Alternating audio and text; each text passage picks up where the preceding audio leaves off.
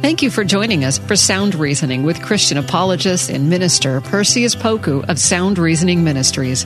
It's our prayer that today's program will educate, train, and empower you to defend your Christian faith with confidence. Perseus has his bachelor's in history and a master's degree in apologetics. We hope you enjoy this time of equipping so that you can answer questions to defend your Christian faith effectively. Now here's Perseus Poku on Sound Reasoning.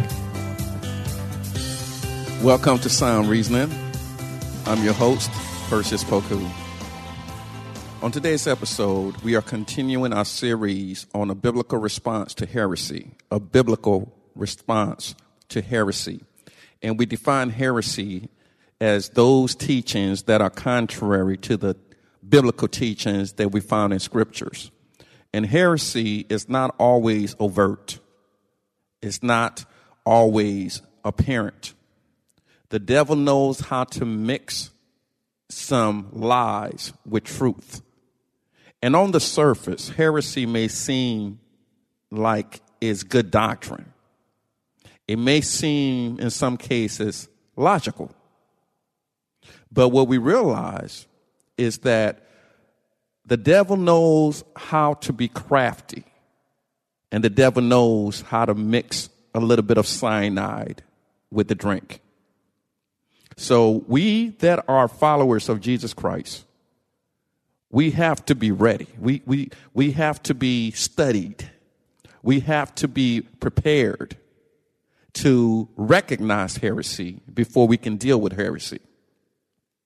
So those teachings that are contrary to the will of God, those teachings that are in opposition to what the Bible is actually saying, those are classified as heresy. Bad teachings, teachings that are unhealthy versus godly teaching, which is sound. And that word sound in the English, when found in the Greek, is huges, which literally means healthy.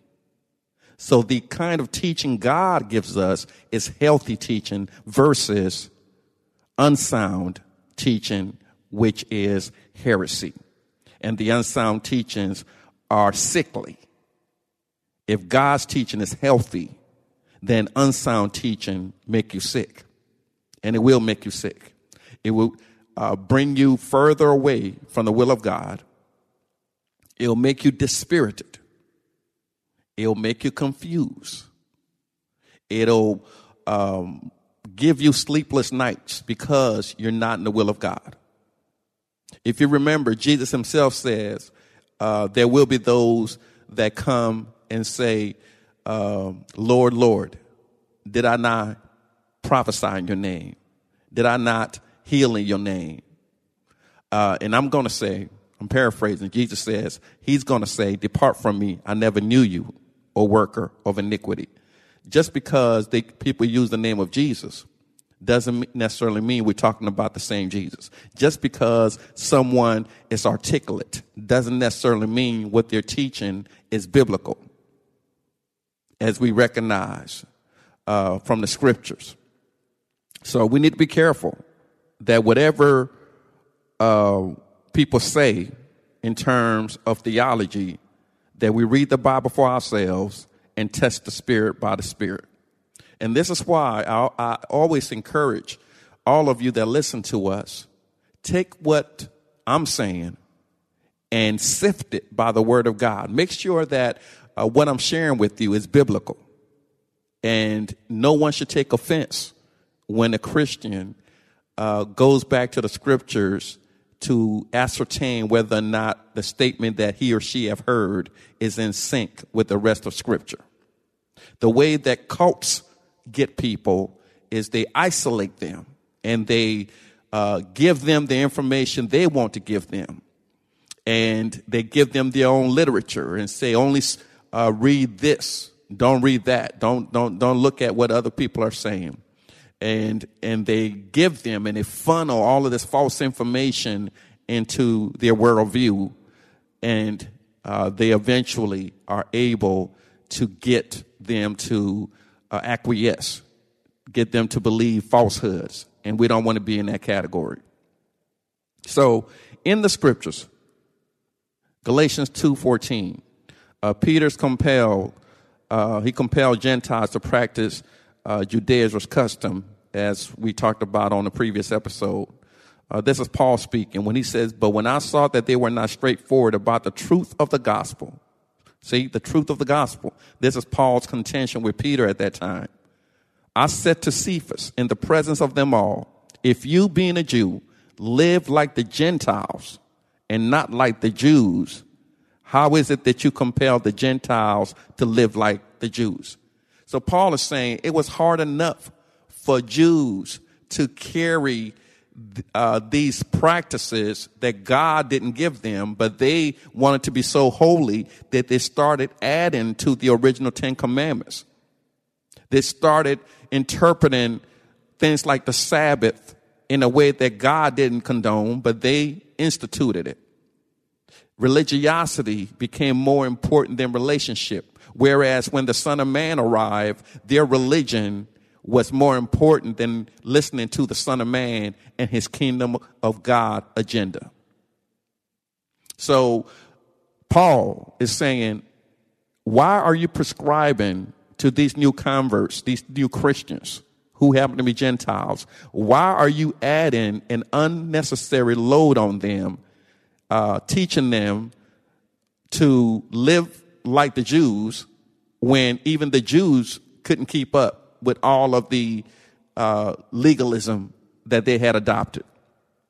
So Paul's saying that's false teaching. That's heretical teaching, where you're teaching people that you're not saved unless you eat this certain type of food. You're not saved unless you are physically circumcised. You're not saved unless you wear these type of clothes. And so even in contemporary times, we see evidence of this, where people start adding to salvation things that God hadn't even prescribed. People say sometimes you're not saved unless you have this charisma, unless you're able to dance a certain way inside of church, unless you put on makeup this certain type of way, unless your dress is a certain length, unless you give all this money. All of these examples are false theological representation of heresy. God never said all those things. This is what God does say. For by grace are ye saved through faith, not of works, lest any man should boast. It is the gift of God, lest any man should boast. He didn't add all of these other things to it. And then what the scriptures do tell us is we need to have our own self-check. We need to practice our own introspection. We need to make sure that God has a hold on us, all of us. Only God knows if a person's heart is truly circumcised. The sheep hears his voice, and the shepherd knows who belongs to him. So just because I say I'm a Christian, I can fool you, but I can't fool God. So what am I saying? I'm saying God has given us a prescription for salvation. And that prescription is clear, that if we confess with our mouth the Lord Jesus, believe in our heart that God raised him from the dead, we shall be saved. And then Ephesians 2:8-9 tells us that it's not by works. The work has already been performed on the cross. That's what we call the atonement. The work has already been performed. Our job is to believe through faith that Christ came and died for our sins, and that we are ready and open to make him Lord and Savior of our lives. And through that confession and through that growth process, through sanctification, we are able to produce good fruit. And it's those fruit that other people are able to take notice and say, you know, this person is different. This person is different. This person, their walk seems to be matching up with their talk. That's good theology, not the other stuff that people are coming up with. Let's look at Acts 15, where they argued that Gentiles could not be saved unless they were circumcised. It says in Acts 15, some men came down from Judea, began teaching the brothers, unless you are circumcised according to the custom of Moses, you cannot be saved. And after Paul and Barnabas had a heated argument and debate with them, the brothers determined that Paul and Barnabas and some others of them should go up to Jerusalem to the apostles and elders concerning this issue. Therefore, after being sent on their way by the church, they were passing through both Phoenicia and Samaria, describing in detail the conversion of the Gentiles, and they were bringing great joy to all the brothers and sisters. When they arrived in Jerusalem, they were received by the church, the apostles and the elders, and they reported all that God had done with them. But some of the sect of the Pharisees who had believed stood up, saying it is necessary to circumcise them and to direct them to keep the law of Moses. The apostles and the elders came together to look into this matter. After there had been much debate, Peter stood up and said to them, "Brothers, you know that in the early days, God made a choice among you that by mouth the Gentiles will hear the word of the gospel and believe. And God, who knows the heart, testified to them, giving them the Holy Spirit, just as he also did to us. And he made no distinction between us and them, cleansing their hearts by faith. Since this is the case, why are you putting God to the test by placing upon the neck of the disciples a yoke which neither our forefathers nor we have been able to bear? But we believe that we are saved through grace of the Lord Jesus Christ in the same way as they also are." All the people kept silent, and they were listening to Barnabas and Paul as they were relating all the signs and wonders that God had done through them among the Gentiles. So this is a narrative, a highlight of the occurrences of the early church. What was going on in terms of theological parameters. So in the early church, false doctrine or heresy did not escape them. Since the birth of the church, we've always had to deal with false theology. So here we are, those who came from a Pharisaic background, who were professed believers, meaning Christians, those Pharisees who decided to follow Jesus, they couldn't let go of their legalism. Just like some of us, God has saved some of us, and we can't let go of the things that we were connected to when we were in the world.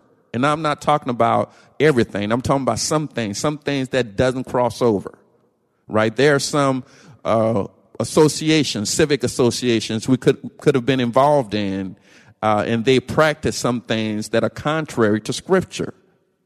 And those things we have to let go. And so these Pharisees, they couldn't let go of the legalism, even though they had confessed Christ and they were willing to follow after Christ. They wanted to bring the legalism into Christianity, and Peter made it clear that all it takes for someone to be saved is for their hearts to be set on Christ, for them to confess through faith. That is the requirement, is the confession through faith and the belief in the heart, not the physical practices that they themselves couldn't keep in Judaism. So these were called the Judaizers, those believers who wanted to bring in Jewish legalism into Christianity. And Peter is saying that's heresy. That's bad theology. That's bad teaching. And the truth of the matter is, sometimes we don't know what we don't know. Let me say that again. Sometimes we don't know what we don't know. And what I mean by that is, if you haven't studied the Scriptures and someone is telling you something that is biblical, but your previous interpretation was not biblical, you think the person telling you the truth is wrong, when in reality, you could be wrong. But because you haven't studied the way that you ought to, you don't even know that it's wrong. You assume you're right when you could not be right. So it's very important that we test the Spirit by the Spirit, that we study to show ourselves approved unto God, a workman who need not be ashamed, but rightly dividing the word of God. Again, we got to be ready. We have to be ready. And in Galatians chapter 1, verses 6 through 9, there is a warning against other gospels. So it's bad theology for individuals to promote plurality or polytheism. That's heresy.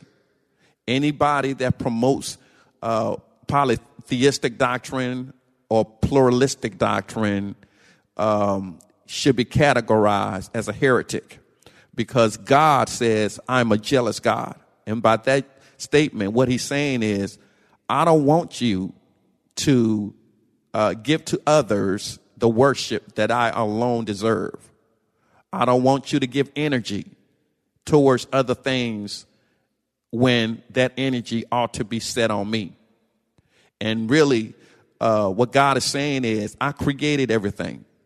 And in polytheistic doctrine and pluralistic doctrine, what happens is they confuse the creator with the created. So when we worship other people, God is saying, why are you worshiping something I created when you ought to be worshiping me? When we worship other things, God is saying, why are you worshiping those things when you ought to be worshiping me?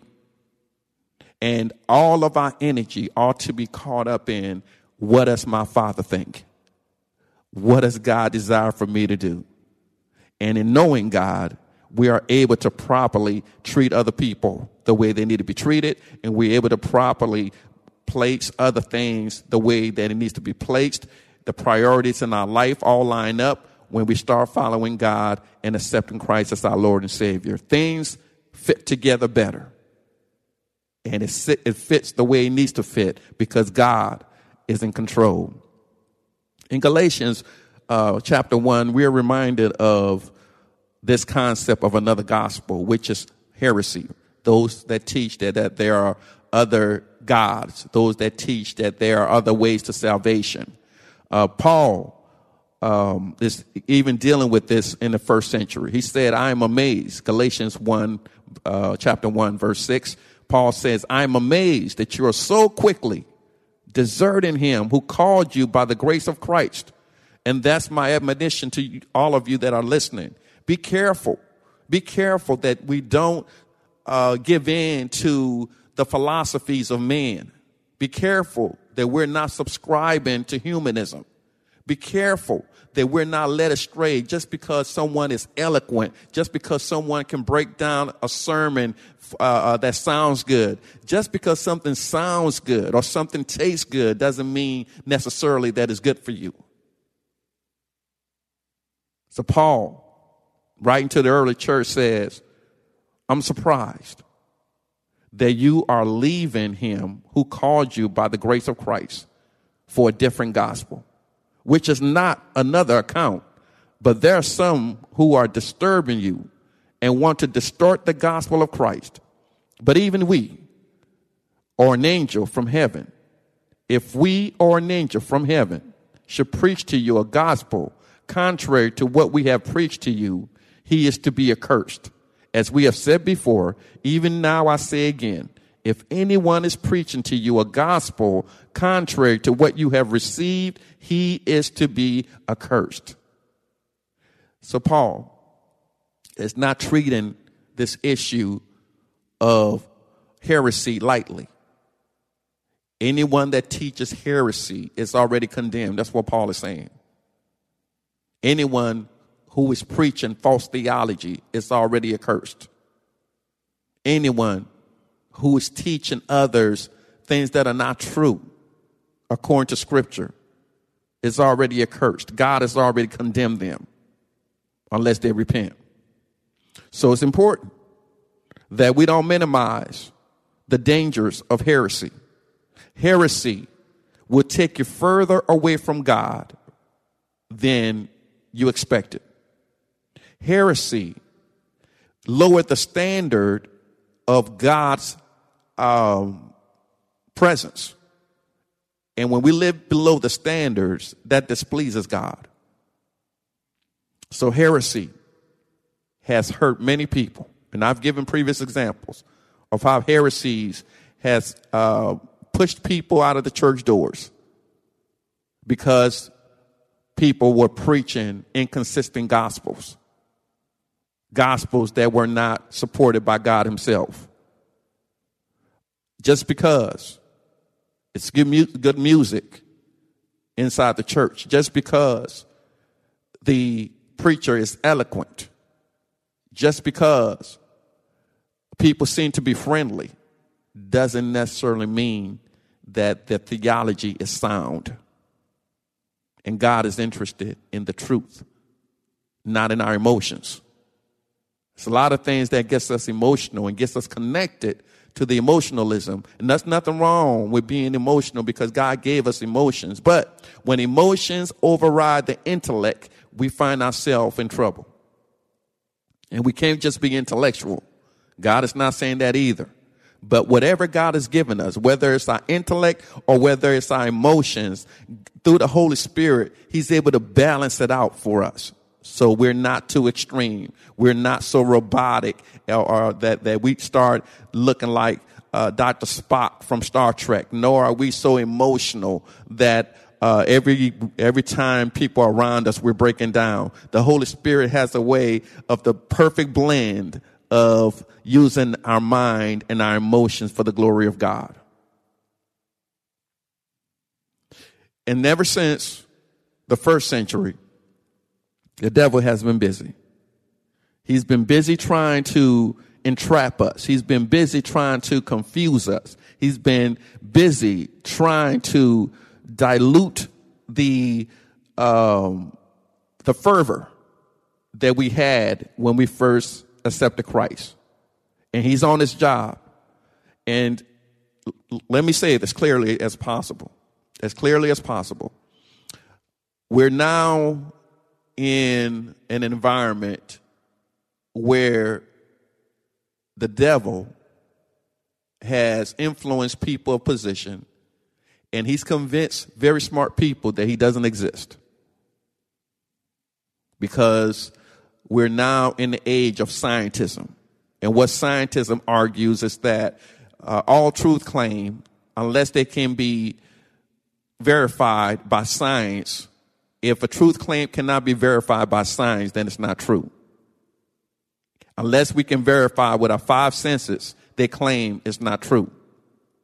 And that's the issue we have in today's culture. People don't want to believe in God. They don't want to believe in the metaphysical. They don't want to believe in the things they can't hear, see, smell, touch. They don't want to believe it. But whether you believe it or not, God is real. And God sent his son, Jesus the Christ, to die for our sins. That is both a historical fact and a spiritual fact. So Jesus coming down into the annals of history is evidence that God is who he said he is. And as long as we trust God through faith, as long as we read the Bible to know more about him and to accept his son, Jesus as Lord, then we can speak with clarity. Then our lives will be placed the way it needs to be placed. But as long as we listen to the noise, we listen to the periphery, we listen to people who are finite, we find ourselves in trouble when those things that they say contradict the word of God. Well, our time has come to a close. And we thank you for listening as always. If you would like to give, please go on our website, srministries.org. And we love all of you, and we're praying for you, and continue to do for the truth what so many people do for a lie. God bless. Thanks for listening to Sound Reasoning with apologist and minister Perseus Poku from Sound Reasoning Ministries. It's our prayer that today's lesson has equipped you to share and defend your Christian faith with boldness. Sound Reasoning Ministries offers training in apologetics, biblical studies, and systematic theology. Join in on discussions on Facebook at Sound Reasoning Ministries. For more information about the ministry, to send an email, ask a question, or support the ministry, visit online at srministries.org. That's srministries.org. Listen again next week at this same time, and remember, Titus 1:9 says, "Hold firm to the trustworthy message as has been taught, so that you can encourage others by sound doctrine and refute those who oppose it." Sound Reasoning Ministries, srministries.org. Hey everybody, I'm Dale. And I'm Tamara. And we're hosts of the Kainos Project podcast, where we help you tackle ancient Christian truths in everyday settings. The word kainos means new, and that's exactly what we want to do on our podcast. Bring something new from what is old in our faith. And on this show, you might hear us explore topics like what the Bible has to say about student loan forgiveness, discuss how the Satanic Temple affects our view of religious liberty in America, or even question why is it that so many people are having rapture anxiety. To learn more about the podcast, go to lifeaudio.com.